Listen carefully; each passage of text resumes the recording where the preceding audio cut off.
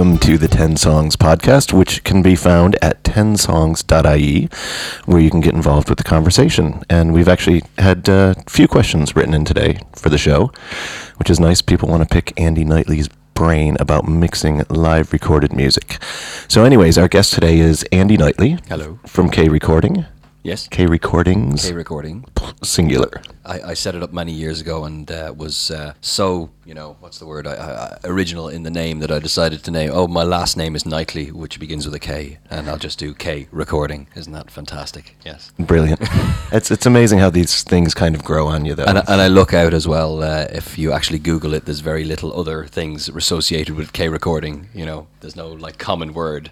Right, okay. If you call yourself, I don't know, the World Studios, you're going to be screwed if you try and Google it, M Audio. Yes. You'd be done. But you do K recording, it's with a little R, it's all the one word. It's all the one word. Yeah, see, I thought that was really good. Yeah. Oh, thank you. I did, because I have a typed it marketing in a few degree, times did I say? I always thought it was Krecording. Krecordings.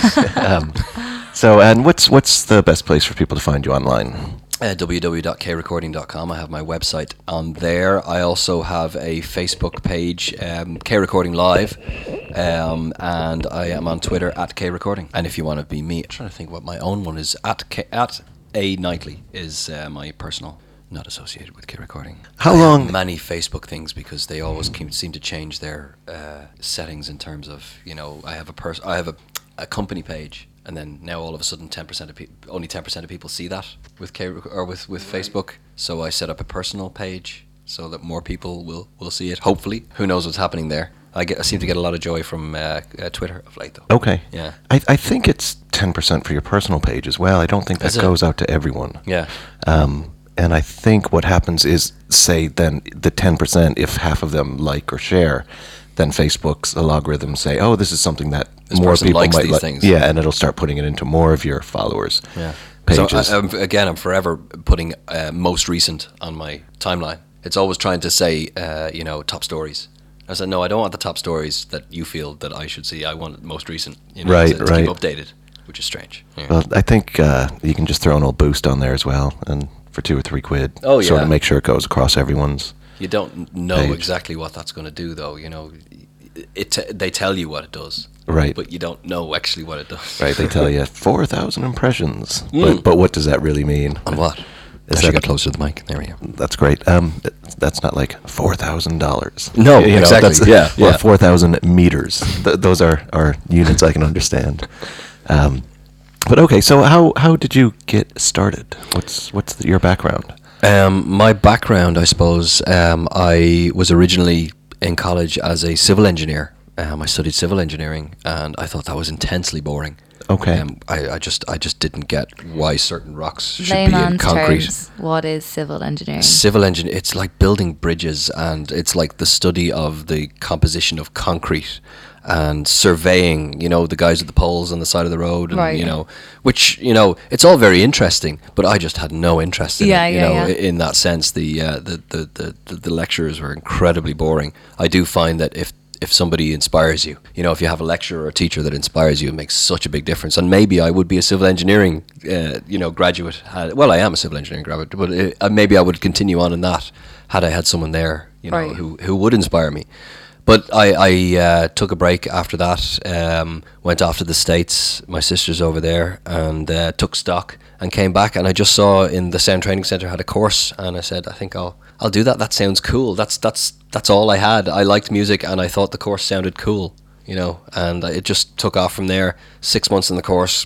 Come around Christmas, I was doing okay grades-wise, and something clicked in my brain that I thought, I'm actually a bit good at this. So it just, went on from there.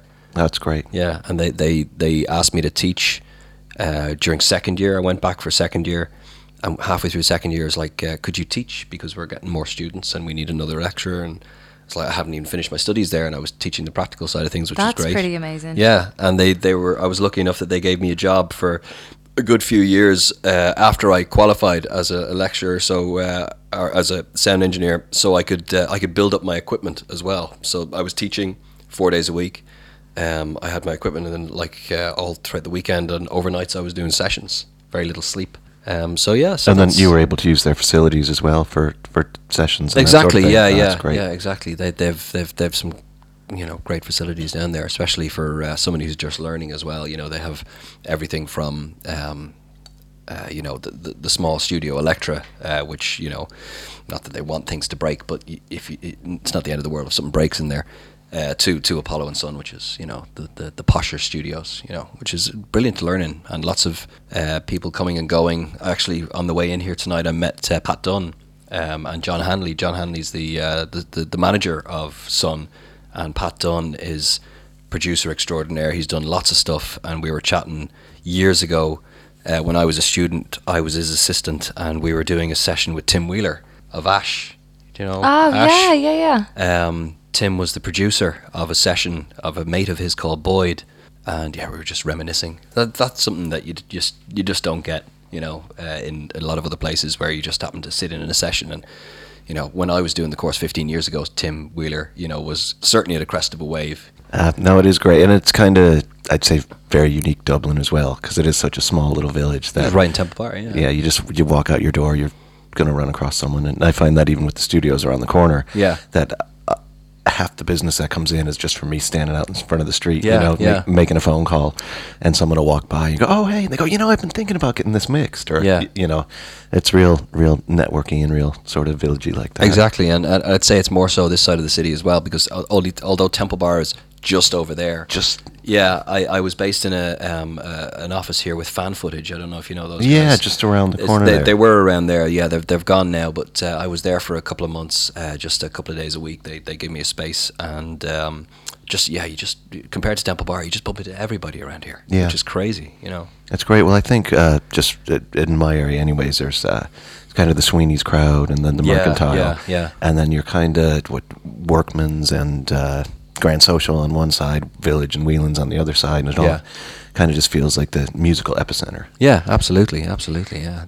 So, okay, so you kind of put the head down, you were making a few quid and sort of amassing your own collection of equipment. Yeah, collection of equipment, and I found that I was doing lots of studio work, and I just found a niche of, I'm trying to rack my brain as to who, under what circumstances. Juliet Turner.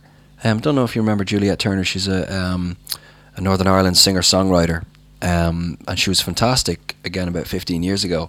And I was doing a lot of work in SDC at the time, and I had built up all the gear. And a guy called Wayne Sheehy was her drummer at the time, and we mixed in the same circles, and he said, we want to record some demos of the live gig down in the factory on Barrow Street. Okay. And could you come along? And I was like, okay, yeah. So I set up my live gig around their rehearsal, or my live setup around their rehearsal, and they did that. I thought it was fantastic. And she went on to record like 5 or 6 shows all around the country with me, which was fantastic as well. And it ended up in the Spirit Store in Dundalk, where she spent 3 nights playing the same gig all 3 nights for a live album, which eventually became a live album. Okay. Which is great. I'm trying to think who mixed that, because I only I recorded it at the time, but I'm trying to think who mixed it. I can't remember. Oh, I think it was Dave Odlum. Might land a minute there, but it was. I was pretty sure it was Dave Odlum. And it's really an exciting way to record, isn't it? It is. Yeah. I think if you're in a rehearsal situation, you've a bit of flexibility and a leeway, but when you're in the live situation, it's like, on your mark, set, go. Yeah, are you ready? Exactly. You better be, because we're starting. You got to have everything prepped before you go in, and once you're in there, I mean, if I have a boring day, brilliant, because I know I've done all the work beforehand, and it's just making sure all the connections are right going in, but what I really like about it is, compared to being in the studio, is that I don't have to spend 3 hours to get a kick drum sound, in a live gig, because... No, you do that when you're mixing. No. Well, yeah. But when you're in a live situation, and of course, when you're in a live situation, the ultimate, person who's dealing with the sound is the front of house live engineer, because it's their gig. Absolutely. So what I'm effectively doing is taking a split off that live gig, and making sure all my levels are right. And if I do find something that is off, I'll go and tell them.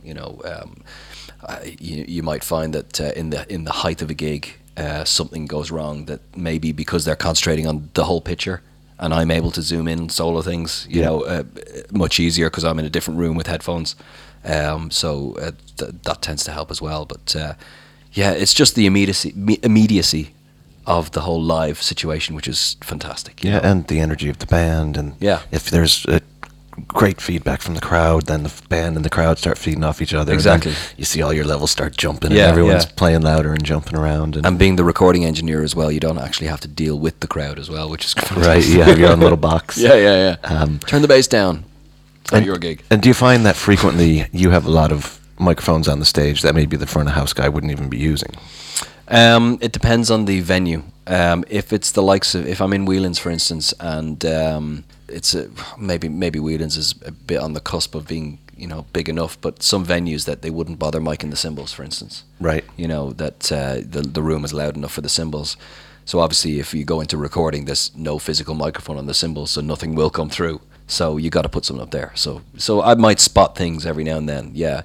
And if, I don't know, for instance, an acoustic guitar where the DI mightn't sound fantastic, I'll throw up a condenser mic on the acoustic guitar, but then you might run into problems with trying to keep that microphone in place, right? Or if the acoustic guitarist is sitting in front of the drummer.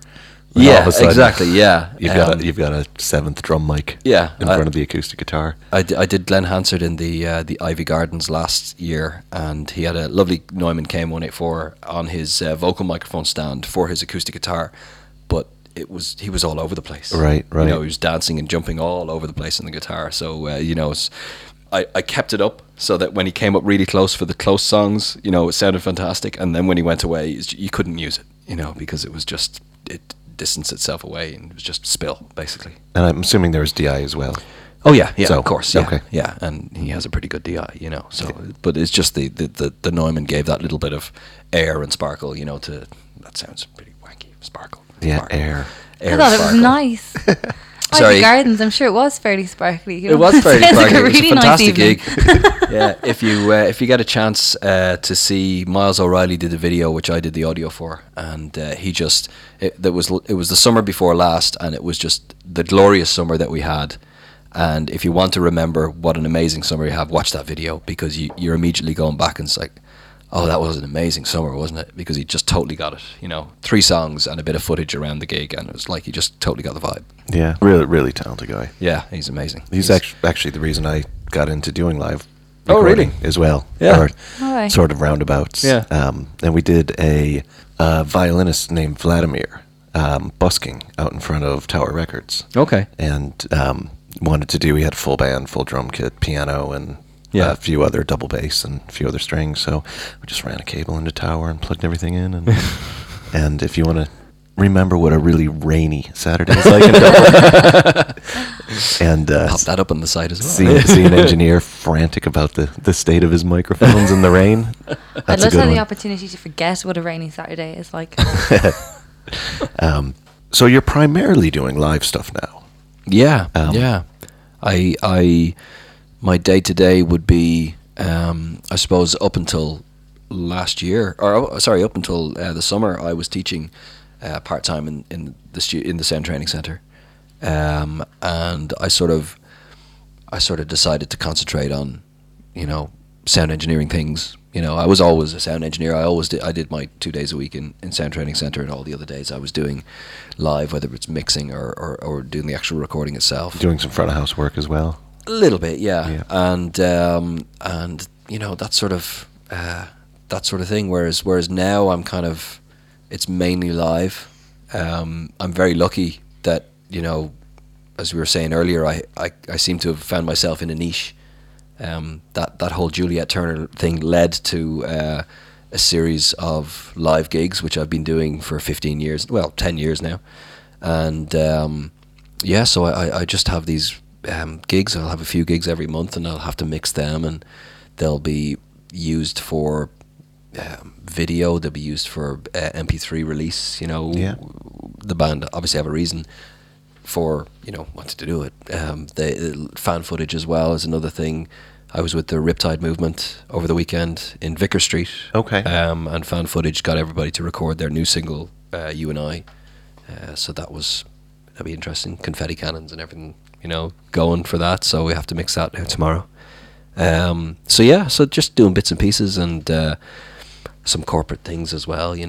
Recordings and being in Ireland is funny. I've been with a few recording and broadcast crews over in the UK, and the UK is a massive market, with a lot of independent broadcasters, not just like if you have your BBC, like we have RTE over here, and it's all fairly in-house, which is fair enough because, RTE is in the grand scheme of things, it's a small enough organisation, but they have engineers who go out, if something needs to be recorded, and whereas in the UK you have BBC, which is this big behemoth. If they need something recorded, they send their own crew out. But if the likes of any of the cable channels, ITV, something like that, need something recorded, MTV, they would use one of the independent people. And so there's a lot more work over there for broadcast, for live gig recording, because there's a lot more reason to put it up on TV and much more people over there. Whereas over here, it's obviously quite limited. More driven by the bands themselves. Exactly. And the producers of the content. Exactly. Yeah. Find their own markets. I'd say about maybe 75% of the gigs that I do would be more for the bands themselves than even labels or TV or anything like that. It's all the Glenn Hansard stuff. That was the band, with Miles videoing it.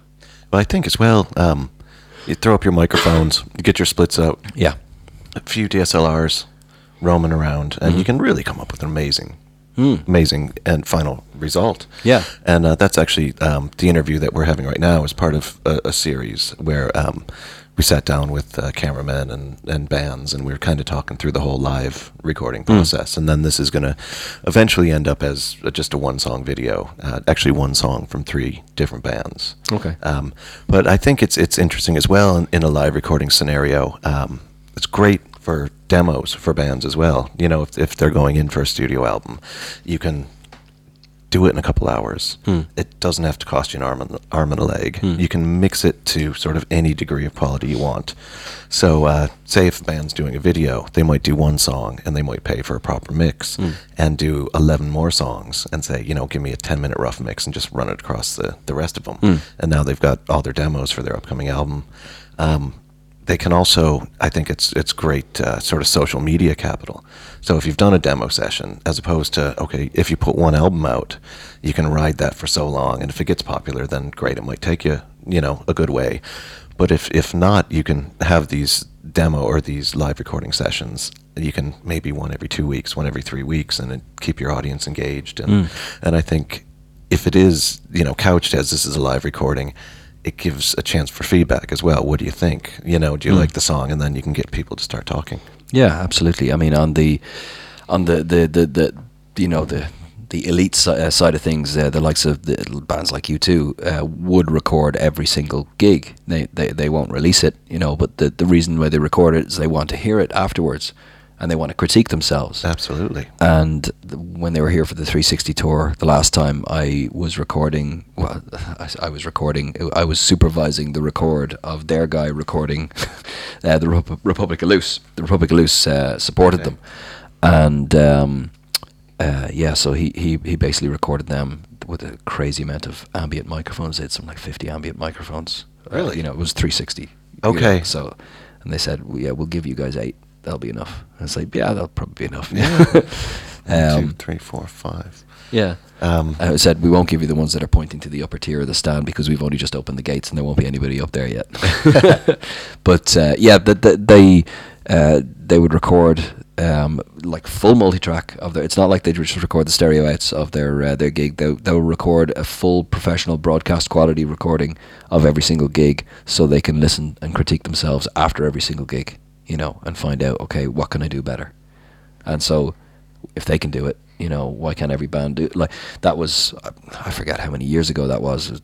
What, 3 or 4 years ago? Since it's probably 8 years ago. I don't know. I'm so bad at that as well. I would have said about 3 or 4 as well. But it could be 8. Yeah, since they played here. I'm trying to think. Anyway, but my memory is the Crow Park Residents Association. Yeah, it's up in arms at that 4th show. And don't. Can we just not? I can't talk about that one more time. I'll lose the plot. I think I'll go mad.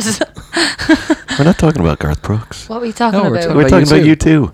Did that happen then as well? Yeah, it did, yeah. And they blocked in all their vans, and they weren't able to. Bono had to go to each and every house on the row and actually talk to people before the gig. He actually went into a few houses. Are you making up this story? No. When was this? Maybe it was that last time, yeah. Or it might have been, or maybe I just was not up to date with my current affairs at the time. I can't make out if you are having me on or not. No. Okay. All my stories end up with the Crow Parks Residents Association for some reason. But, Chairperson Peter Spankster.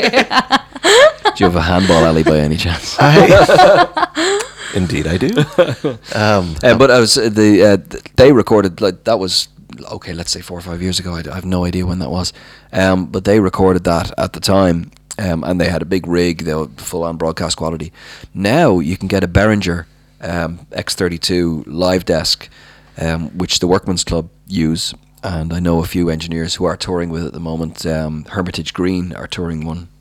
Nathan Carter is touring one, and it takes a USB stick in the back and just prints your multi-tracks for and you. just prints your multi-track. Wow. So it's so easy. Jeez, let's cut that out. We'll both be out of work. Yes and no, because I think it's great because the likes of I've been to the likes of the Workman's Club twice, maybe 3 times, and the reason why I would be brought into the Workman's Club is because they want a full professional record with a guy there who knows what he's doing, and not that it's just an aside that the live engineer's doing. Right, you just know, pop in that in, way. don't think about it. Well, yeah, and not only that, you'll find that if you do record off the live desks, you are you're at the will of the engineer, the live engineer.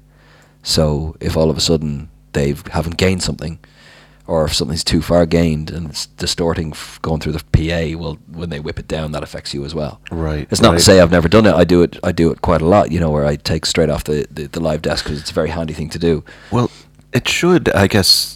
Is the gain stage the only stage before the output? Yeah, exactly. Yeah. Okay, so you're still at you can at choose that one mercy. Yeah, you can choose where they say pick-off points. Where in the pick-off points you take your recording from. So if you want to keep all the EQs, you can record it straight after the EQs or take it straight after the preamp. That is the bonus of splitting before the desk, isn't it? Yeah, and Then you're 100% on your own. Yeah, you're just totally on your own, which is fantastic. And I'd like the likes of most of the gigs that if I'm going into do a fairly high-profile gig.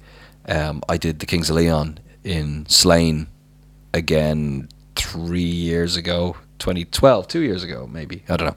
No head for dates whatsoever. We're going to have to put a timeline together. I know, I have to do a timeline. For myself, they're all just top trending posts. There's no reason anymore. I moved house this week, so my head is completely gone, especially with dates, because I have these big tubs full of DVD ors, which is all my backups, and they have dates on it. And I said, oh, that's when I did that. Okay. But with the likes of that, I mean, a band that size are completely capable, and they do multi-track record every single gig that they do, like the U2 people do. The reason why I was there is because MTV wanted to do it. MTV wanted to record the gig. Okay. And if MTV go in and say to the band, will you just give us your multi? The band will probably say, yeah, no worries. And then they'll find that maybe they didn't like the gig, or maybe they didn't like someone in MTV, and then all of a sudden it's their multi. They own it, so you can't get it. Whereas if the production company pay for an engineer to go in and multi-track it themselves, they know they have it then. It still has to go for approval for the band to ultimately get broadcast, but it takes a hell of a lot of stress out of it. It's kind of like that possession is 9/10 of the law, sort of thing. Yeah, kind of. Yeah, it just makes it a lot easier, because you have it in your hand. Yeah. Can we get it? No, we don't need to ask. We have it. Yeah, exactly. Now we just have to ask if we can use it. Yeah. That's interesting that it needs approval, though. I wouldn't have thought that. If they've been paid to perform, and then it's obviously you would have permission to be recording it. That once it's done, it's done. I didn't think that there'd be much of a say of being like, actually, no, we don't want that to go out. No, every band has to have some sort of approval. If you go into any festivals in the UK where they're broadcast nearly live, like if you go to Glastonbury, I know more of the independent crews that work in the likes of Tea in the Park, or those other gigs. Once the band finishes, there is a facility there in the trucks to go in on a couch and listen to what they just did. So to approve it. Now, 9 out of 10 bands don't bother. They're whole, Yeah, they don't want to do that. They just want to get home or go and have a few drinks. But, if a band really are worried that maybe their performance wasn't that great, then they'll go, listen, I'll just go into the truck. I want to see if this is okay so we can put it out, Oh.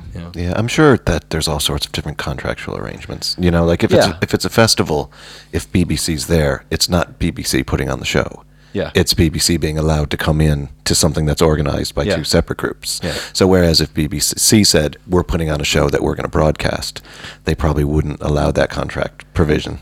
And like everything else as well, with it depends on what bands are performing and what sway they would have with the broadcasters. Like when U2 did Glastonbury, they were able to bring in all their own people to broadcast it. They brought in a guy, as far as I know, they brought in their own guy to broadcast it, which is kind of unheard of when it comes to the BBC. The BBC use their own guys. Yeah. The Foo Fighters did a show in Glastonbury. Was it last year or the year before? I can't remember, but again, I can't remember. Dave Grohl name-checked the BBC engineer who did the live broadcast, and they flicked the camera, to the guy because it was his last night or something like that. And it's like, we want to say this, well done to this guy. He's done a couple of gigs for us before, and he's fantastic, and gave a wave to the camera and stuff, Great. So even like the band like Foo Fighters, they'll say, oh yeah, we'll use the guy who's there, But when you're mixing in circles of that level, there are engineers of a certain level who also mix in that circles, who always do the same gig.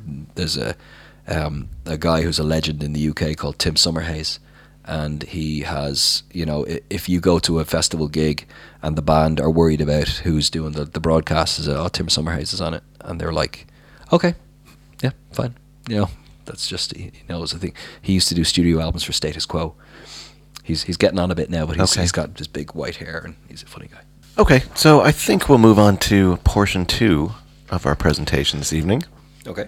And so basically what we've done, we've recorded this song in the Grand Social Club. Mm-hmm. And they actually have a nice setup in there as well. They do, yeah. And they have all their direct outs patched into converters. And they have an M7 in there. Yep. And the great thing about the M7s are that they take the sort of the, what are they called, the Y cards? Expansion cards. And I think the way they do it there is it's ADAT. It's optical. So you can get 32 channels. 32 or 16. You can get a lot of channels. Yeah, I think we've over 24 on this one anyways. Yeah, and they just, it's just again straight after the preamp pickoff points into a, computer that has capabilities for ADAT.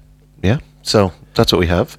And what we're going to do is, I don't think, obviously we're not going to have a finished mix when we leave tonight, but I think it might be nice just to kind of go track for track. Yeah. And you can talk about, what you're hearing and what you think you do. I'm using Logic 8 at the moment, which I think is 2 or 3 stages removed from...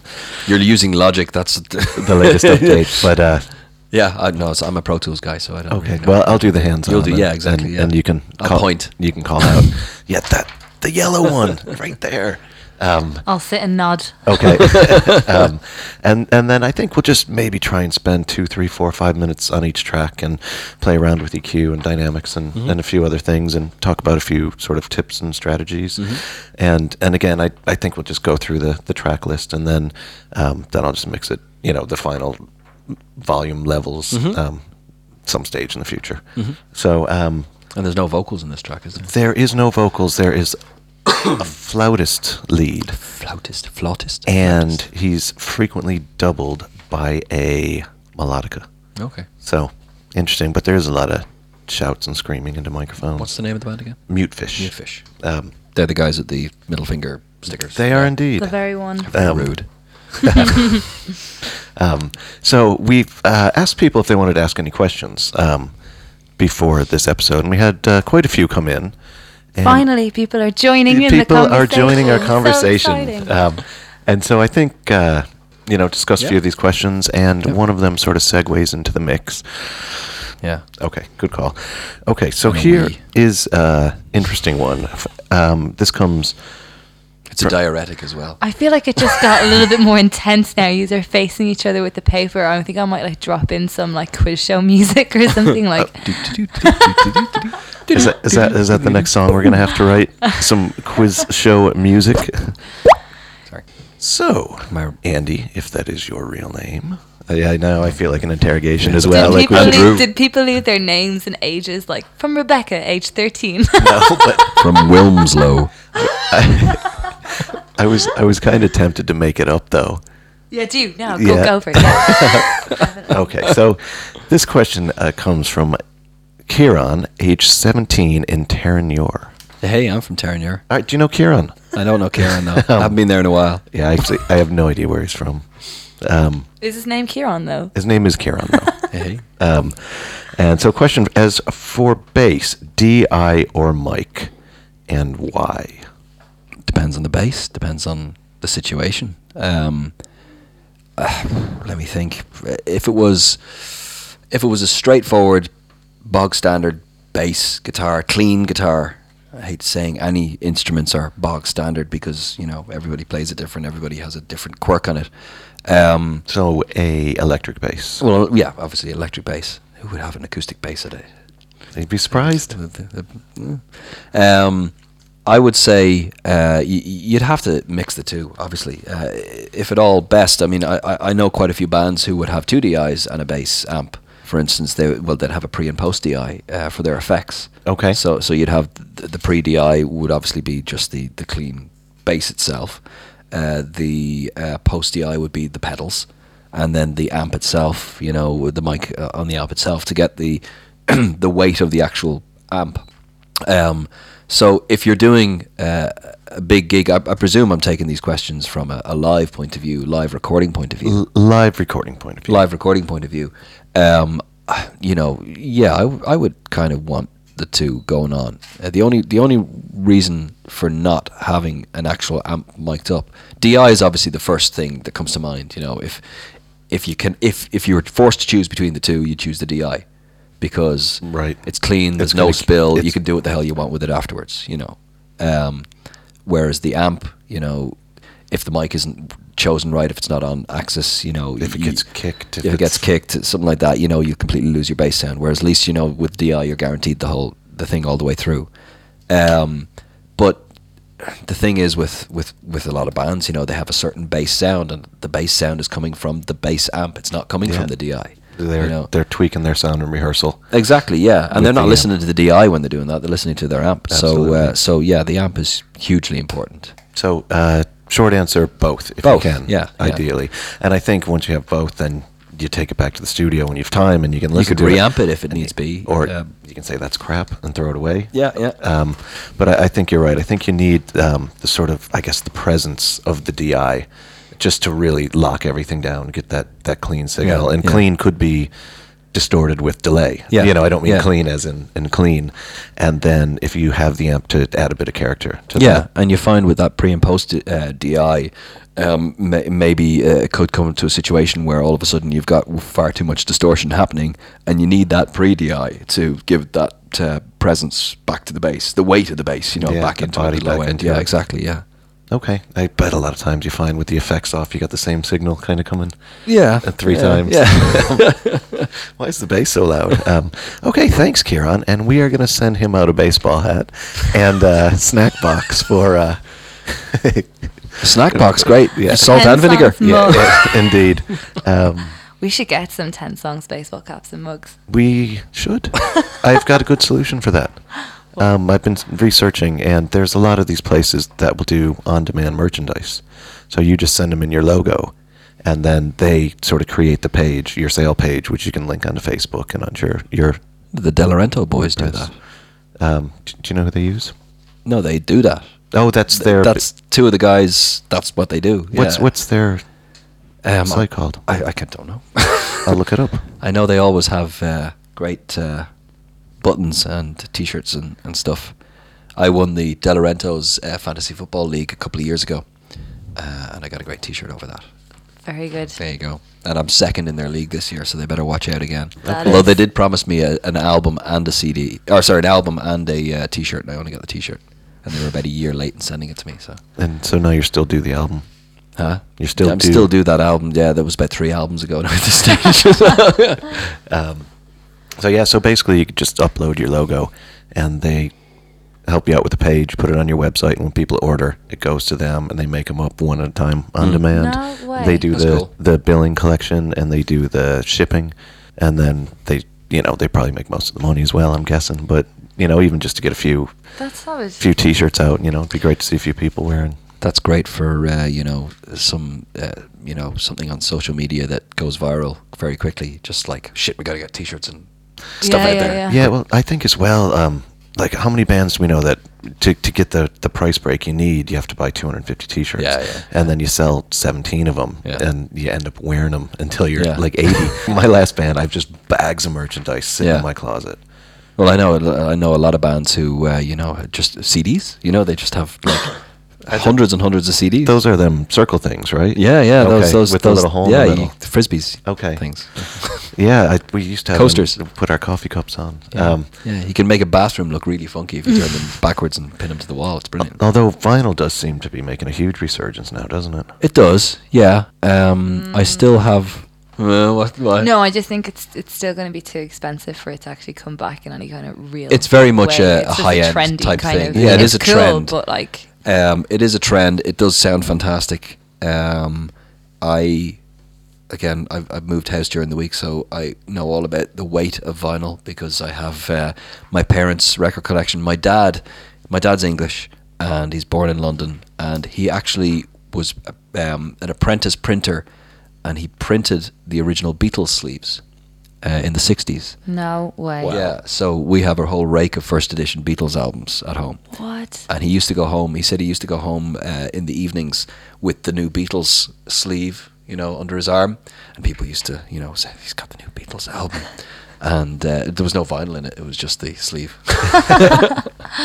But yeah, I got a lot of vinyl. Now, I've got the cool vinyl. I've got all the first edition Beatles, and I got a few Bob Dylan and Johnny Cash and things like that. But I also have Demis Roussos and Joe Dolan and, Tijuana type stuff, Tijuana brass band does the Beatles sort of thing. Well, when I was in San Francisco, there's a record store, and it's probably still there, called Amoeba. And it was something like a 20-lane bowling alley that they took over. Yeah. And so you could tell, like, the floor was kind of sloped a little bit in one direction, and they just had thousands and thousands and thousands in every category. And it was... Did they slope a bowling alley's floor? This one did. I thought it was flat. This one did. That would make sense. Yeah. But this floor was sloped. It was a really, really weird bowling alley. Yeah, I guess you could... Everybody got strikes. You just set your ball down and let it go.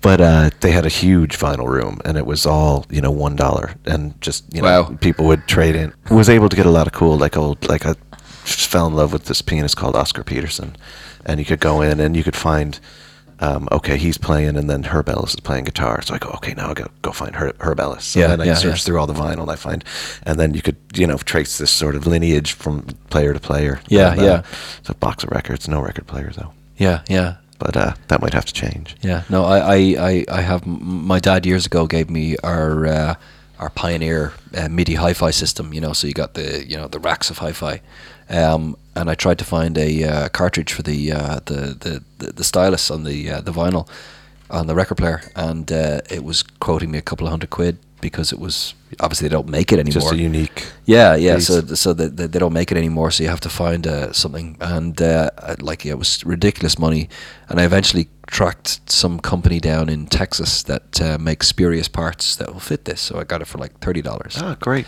It's broken now, but so I have to go back to them again. It won't be too much to fix it though. No, $30. So the belt drive, I think, is going in as well. So I'm listening to the Beatles, and I'm not sure whether it's the album or it's the belt drive that's slowing down or speeding up. So since we're doing record player stories, when I was young, my folks had that same kind of modular hi-fi system with a belt drive turntable, and they always say, I'm dating myself, sort of when Run DMC and LL Cool J and that sort of rap culture was really coming to the forefront. And they always say, don't scratch. You don't do any of that. Yeah. Of course, I'm 16, 17 listening to all this rap. Of course, I have to, see what it's all about. And then all of a sudden there's no traction anymore. So I'm screwed. So I have no idea what's going on. And I remember going to a large electronic shop with my folks, and they were off looking at something. I'll be back in a minute, and going over to the record player section and lifting the top off and sort of deconstructing the record player to figure out. And it was just the rubber band. It was come off the spindle. Yeah. So then I was able to come home, put it back together. Yeah. Nothing happened. I think I was scratching the soundtrack to Grease at the time. So, Of course. okay. So we have another question from Nick in San Francisco. Woohoo. That might be a 10-song super fan.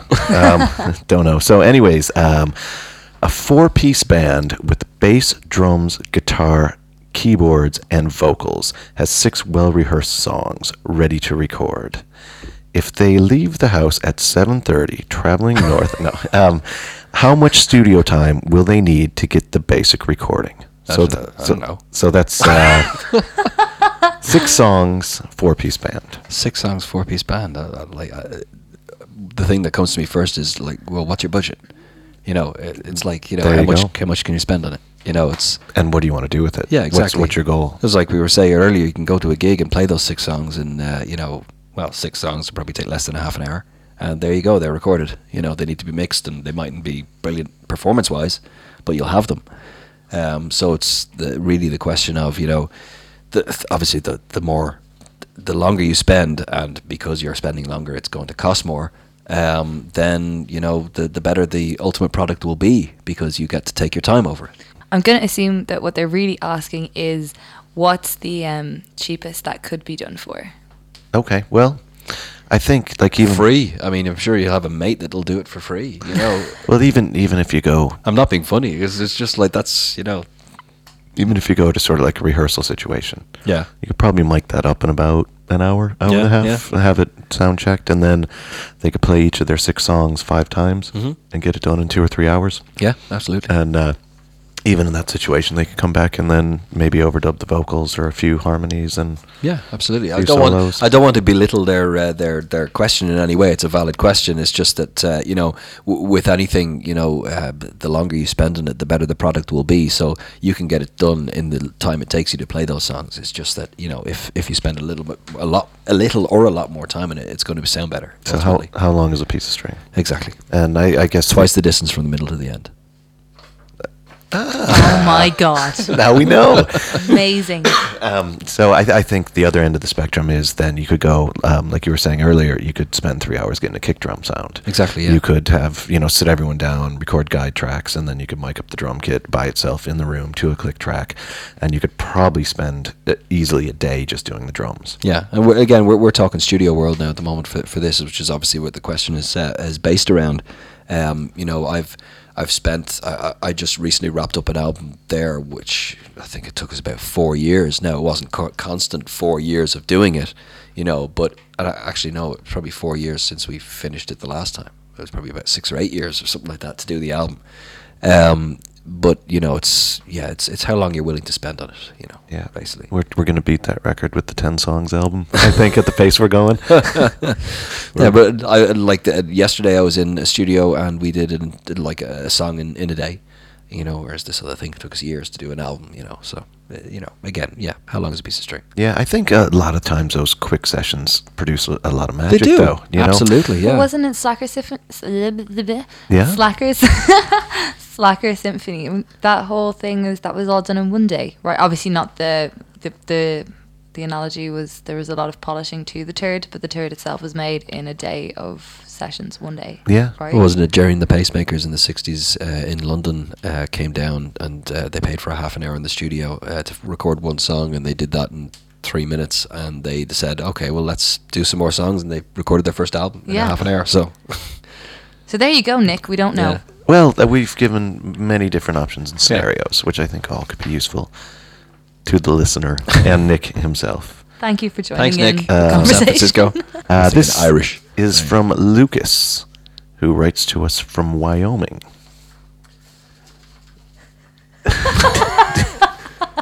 Dear Abby, Do they have people called Lucas in Wyoming?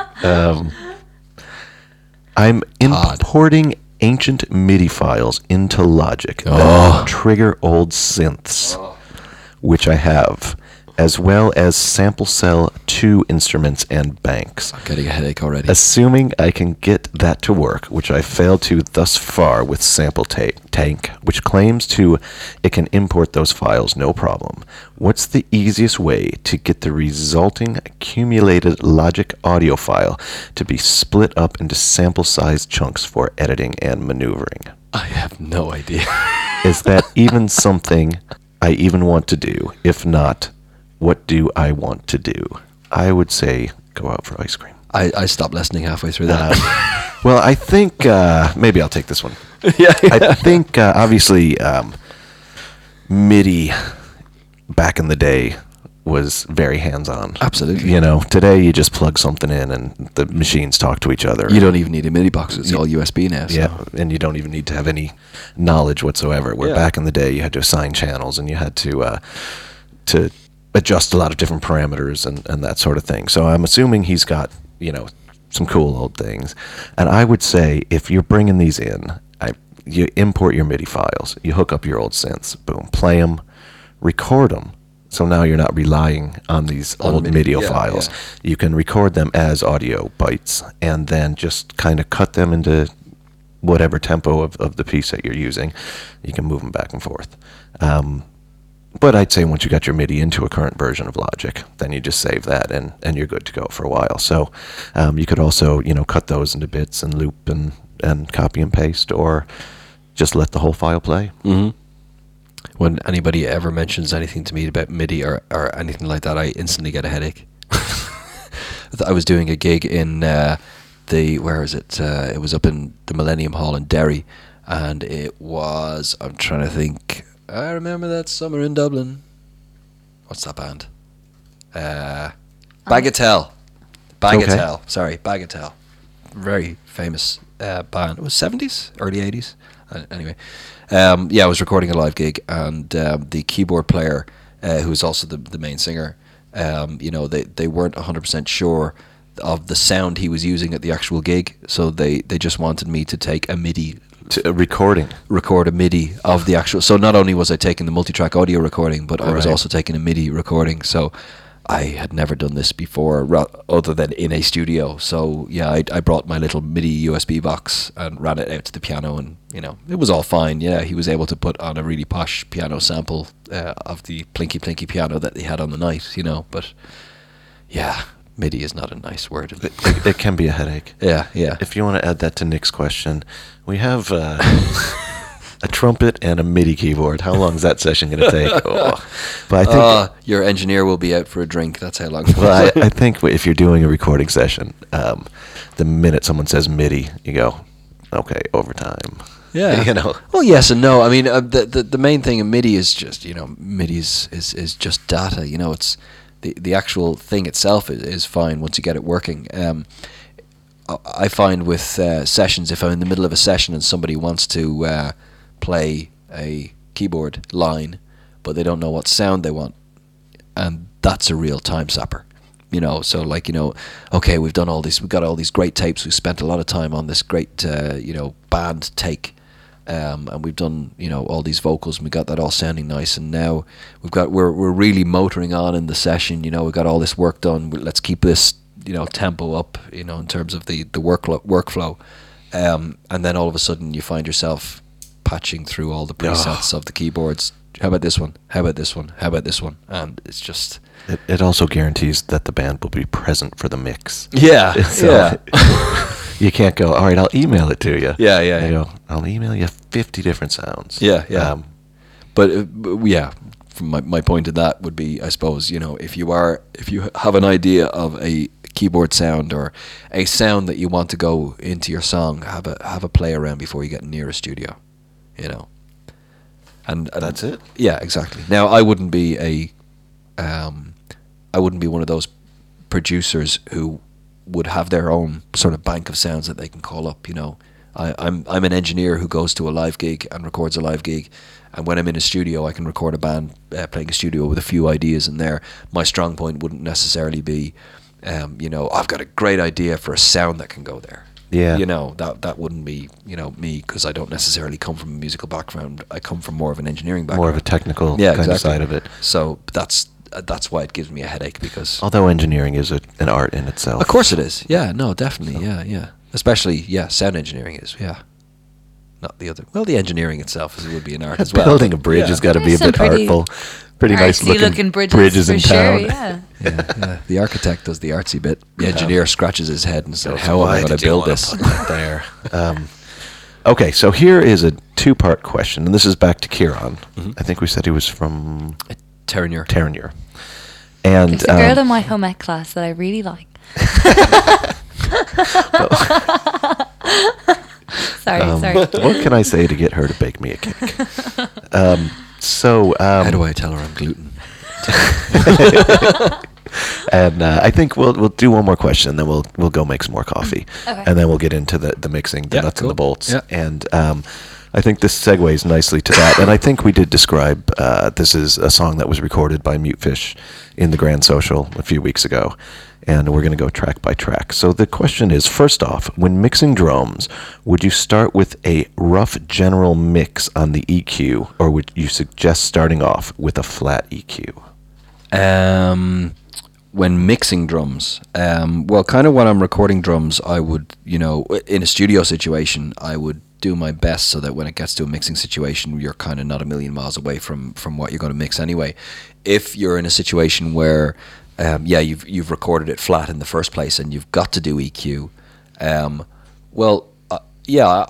would balance out the kit first of all before I do any sort of EQ. So don't put any EQ in it and just balance it out, just like the kick volume relative to the snare, rough volumes, rough pans, and exactly, all the rough pans, and then next thing I'd start doing would be the just clearing out the muck, So in other words, the overheads, you don't need so much low end in the overhead, so let's just clear out that. If it's if you're dealing with digital, which of course all of us are at this stage. Then I would go into all the toms and edit out all the tom hits, edit in all the tom hits, edit out all the spill, because the toms resonate out throughout the whole thing, and you'll be amazed at just like in a live situation you stick a gate on it, but in a recording situation you have the time to spend actually going into the regions and making a perfect edit on it, and it tightens up your kit. Than that cymbal hit at the end of a tom ring. And you're like, boom. You have to get that cut, and then you're cutting it too short, so the sound goes, bump. Yeah, that's dependent on the drummer and how heavy they hit their cymbals, all right. But but no, I've had a situation before where the live snare mic actually wasn't recorded, and it was able to pick that all out of the toms. Yeah, there was no problem. Yeah, getting the snare in there just from the toms. Yeah. Sometimes you have that things like if you're at a gig and you're limited to the amount of inputs and you just don't mic up the toms and you have the overheads, well then you got to bring that low end back into the overheads and try and get some tom action going on. Yeah, it's a completely different scenario then. Yeah, exactly. So I think the next question there, and again as a starting point, would you already patch your toms with a gate which is bypassed, or wait and see what rumble from the whole kit would give you, so you're not adding any sort of delay from a processor? Is there any other trick you find works well? So if I get you right, you kind of put the whole picture into place, and you don't work on it necessarily track by track from a starting point. You'll start by listening, balance it first to the whole kit, and trying to figure out what you think you want to accentuate, what you want to take away. Yeah, I'd have a workflow.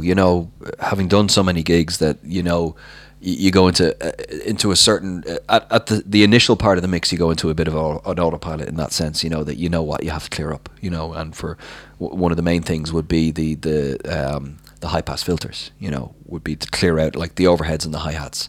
I would put a high pass. The only things probably I wouldn't put high pass filters on throughout the whole mix would be bass and kick, because absolutely. Even if you're just taking away, 50 or 60 off. Yes, even low down, that's clearing up the mix. It's clearing up something in the mix. And even sometimes you find that, you're getting tons of sub out of the kick and it's clashing with the sub and the bass guitar. So, then put a high pass filter on the bass guitar and just bring that up so you can, let the kick have its space over the drums. Yeah, there's definitely a not, I wouldn't say a rule, but a place for the kick and the bass drum to almost be one instrument. Yeah. To where that or even if you're using the low on the bass drum, the kick and the bass guitar. Sorry.